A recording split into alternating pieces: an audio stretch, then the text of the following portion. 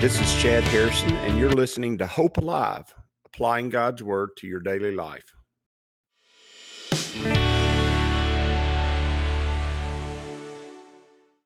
Hi, this is Chad Harrison, and I am the teaching pastor of Lake Community Church and have been serving as a pastor for 25 years.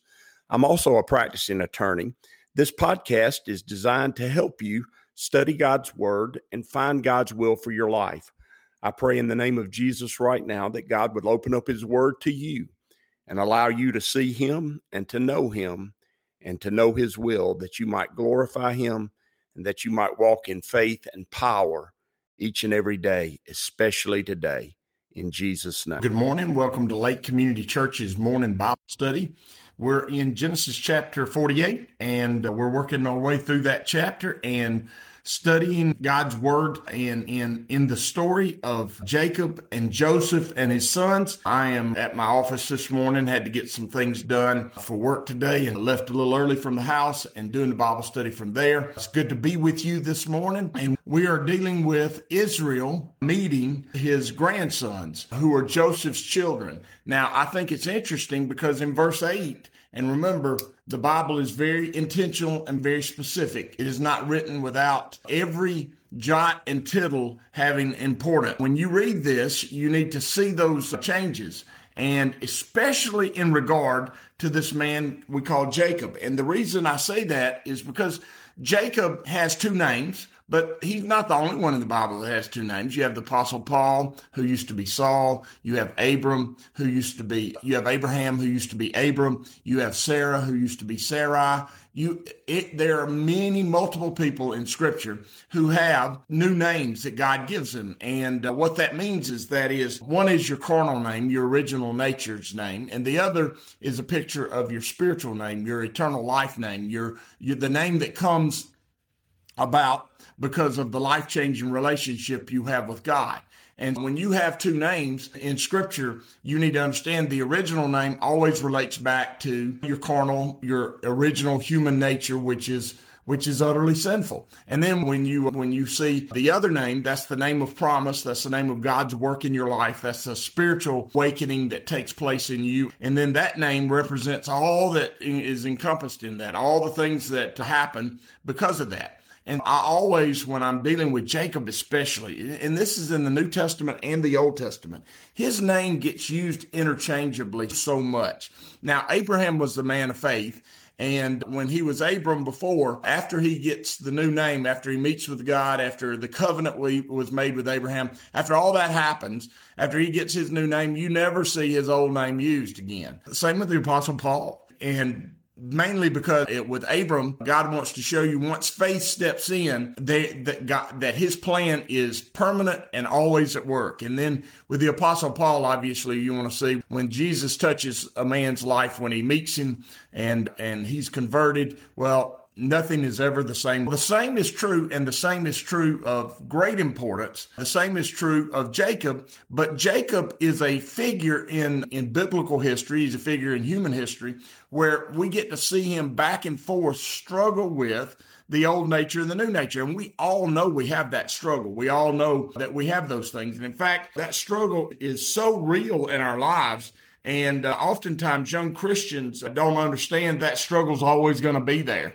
They think that they're going to just reach perfection. And sometimes in our preaching, we want to preach that you're going to be perfect and everything's going to work out and you're going to have wealth and prosperity and health and all those things. A lot of times in our preaching and teaching, we try to teach people that they're not going to experience what they experienced in the past. And that's not true. You're going to experience the same struggle with yourself. You're going to experience the same problems in the world. The only difference is that now you have God involved in it. You're placing your faith in Him and not in anything that is around you that's created. And when we struggle with our own name and when we struggle with who we used to be, that's not evidence that God is not there and not working. That's evidence that God is working, because you realize all of a sudden that what you used to think was a struggle with yourself, you realized actually was a struggle with God. It's a struggle with God changing you. And there's a lot of promise in that. If there's no struggle, then there's no change. And if there's no change, there's no life from God. And we want to have have that life from God. We want to enter into that struggle. And as well as I do, if you don't have the struggle going on and you give in to your natural impulses, they always are very destructive. And the ends of them played out in other people who've never had anything to change or alter them. And then all of a sudden you see the natural impulse of hatred is mass murder. And are there mass murderers? Yeah. There are. And a person who gives in totally to that can end up doing all kinds of things that no one could imagine. The same is true with sexual impulses. The same is true with all the different human desires that we have. As well as I do, even some people, if they give in too far to their impulse to keep things neat and orderly, they become chained by them. And everything's got to be exactly right all the time. And even that, which would seem on the surface to be something that would be very good, can become so destructive and so terrible and so deadly that it changes them away from their hope and their future, and it changes them from God. The flesh is so utterly sinful, and we get to see Jacob in the midst of that. And we get to see his name being used back and forth as you see him struggling between the two in his life. And that's what's going on here. He's coming into Egypt. He's coming into a world, and God is allowing him to experience a new place, a new time, a new season in his life. He's an old man, and he's going to meet his grandsons. But when he meets his grandsons, I want you to notice that the scriptures in verse 8 use the term Israel, not Jacob.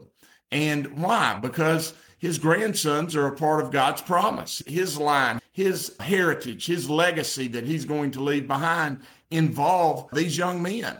It involves God at work in these young men's life.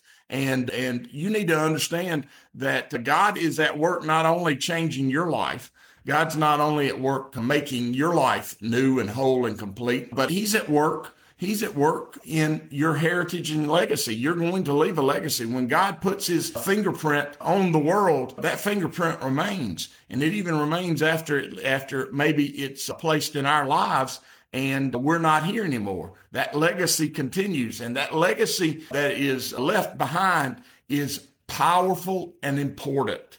And that's what's going to happen here in this story. It says in verse 8, then Israel saw Joseph's sons and said, who are these? Now, notice, he's never met Joseph's sons before. Joseph was sent into slavery into Egypt a long time ago. And Joseph has not seen his father Israel in a long time. And his family, which he has attained to, which he's built himself, Joseph doesn't know. And Joseph said to his father, they are my sons, whom God has given me in this place. Notice what he's saying is God has given me a blessing in the midst of the world. And really, that's what he's saying. He's saying that in the midst of all this struggle and pain that I had to endure, God has given me a great blessing of my sons, and he has. And I know when you're raising your children, sometimes you don't feel like they're a blessing. Sometimes you really feel like they're just a wonder to have and great. And then there are other times when not so much, just not so much. And you don't see them as vessels to hold the blessings of God, which God has given you. And I'm going to tell you, they are. They may not be picking it up. They may not want it at the time. They may not realize it. But let me tell you something. The work of God in your life and you living that out by faith in your most imperfect, you're going to be doing it imperfect. You're not going to be doing it perfectly all the time. I tried to say imperfectly, but I didn't do too good on that. Or didn't do too well. But you're not going to do it. You're not going to say it. You're not going to do it. Even you struggling in the midst of that is filling them up with a heritage, a legacy, an anointing of faith. It is. And so many times we're so unwilling for our children to see us for who we really are that they miss out on seeing us for who we really are, which is a person who knows Jesus but struggles with that purpose and struggles with that place that we have in his kingdom. And the truth is them being able to see you really as you are. And by the way, children see far deeper than you think they see. Them seeing you totally as you are, seeing you in your fullness is going to help them down the road. It's going to allow them to see themselves even better because they can look in that mirror that is you and they can see the life of God at work and they can also see the struggle. And there's peace in that and there's power in that. He says, Joseph said to his father, these are my sons who God has given me in this place. And he said, meaning Israel said, please bring them to me and I will bless them. Now notice, he's wanting to see that heritage. He's wanting to see God at work. He said, please bring them to me and I'll bless them. Now, the eyes of Israel were dim with age so that he could not see. That's a nice way of saying that old age blindness. He's blind. He couldn't see. And as you can tell, I had to put my glasses on when I started to read because it is a malady that affects us all. He said, then Joseph brought them near him and he kissed them and he embraced them. Those are affections. And I can't overemphasize the importance of affection. I can't overemphasize the importance of the embrace and even every once in a while the kiss. They are symbolic attachment, symbolic of affection, symbolic of God at work and power. And they are in the body of Christ. And if they're used properly and used to show that you have concern and affection for each other, they can oftentimes really bring about a release of the struggle. They can oftentimes bring about a release of the pain. And there's just no way to overemphasize the power of that. And they also can release the anointing of God. And so he brings those two boys and Israel embraces them and he kisses them. And then Israel said to Joseph, I had not thought to see your face, but in fact, God has shown me your offspring. Oftentimes, we don't think that the midst of the struggle that we're going through, we're ever going to see the other side of it. We don't think that we're ever going to get to a place where we see the whole point of the endeavor, the whole point of the struggle. We think that we're gonna always be in the middle of it, that it's never going to end. We feel like we're treading water in the middle of the ocean and there's no hope and there's no chance. And the truth is that treading of that water, that struggle in the midst of all those, oftentimes your continual doing that is exactly how you're glorifying God. You are making huge headways and huge differences in not only your life, even though you seem like you're just barely making it, you're making huge headways and huge differences, not only in your life, but you're making huge headways and huge differences in other folks' life, other people's life, including your family members' life. And he says, I had not thought to see your face. What he's saying is, I thought that I had lost you and I'd lost all that legacy that came with that. But you've really not lost anything. It always draws me back to that story of Job and how he lost his family, he lost his possessions, he lost his children, and he had sores all over his body. The only thing he didn't lose was his friends who were less than stellar in their advice and his nagging wife. That's all he got to keep. And what a blessing that was to have them around him all the time. And in the end, if you'll remember, he gets back double portion of everything he lost, all the cattle, all the herds, all those things. But he didn't get a double portion of children back. He got the same number of children back again. And the reason he got the same number of children back again is because he didn't lose the children he had before.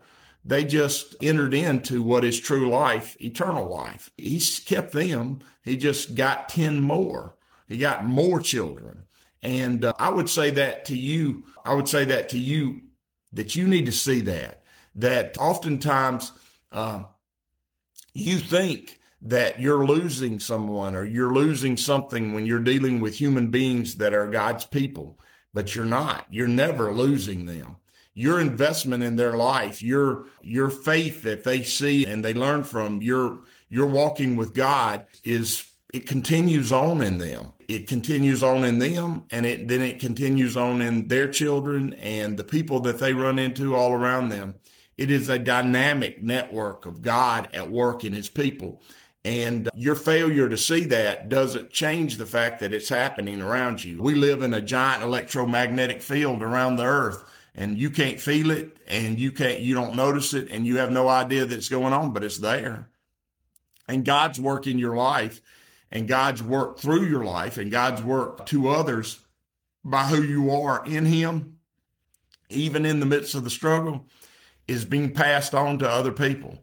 And you can place your hope in that. It's a promise of God. You can place your hope in that.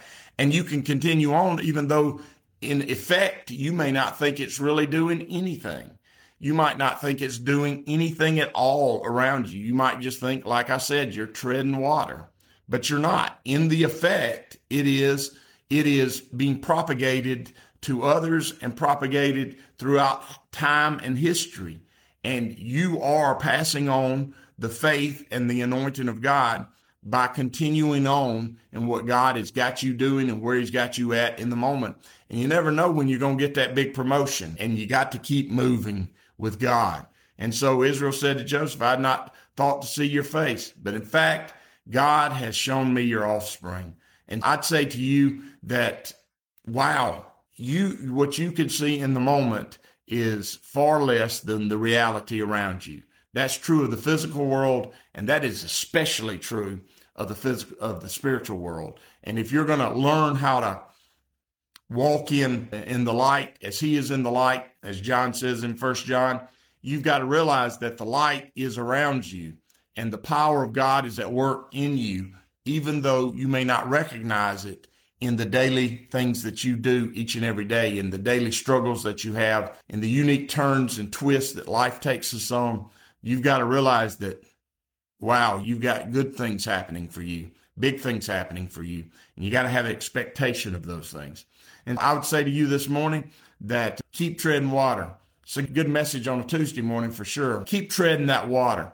Keep struggling in the midst of it. Keep making God who he is in your life, and keep hanging on to it, because you are building a treasure trove of faith, not only in you, but in those around you. As you go today, I pray that the Lord will bless you and keep you, that he'll make his face to shine upon you, and that he will give you hope and peace today in Jesus' name.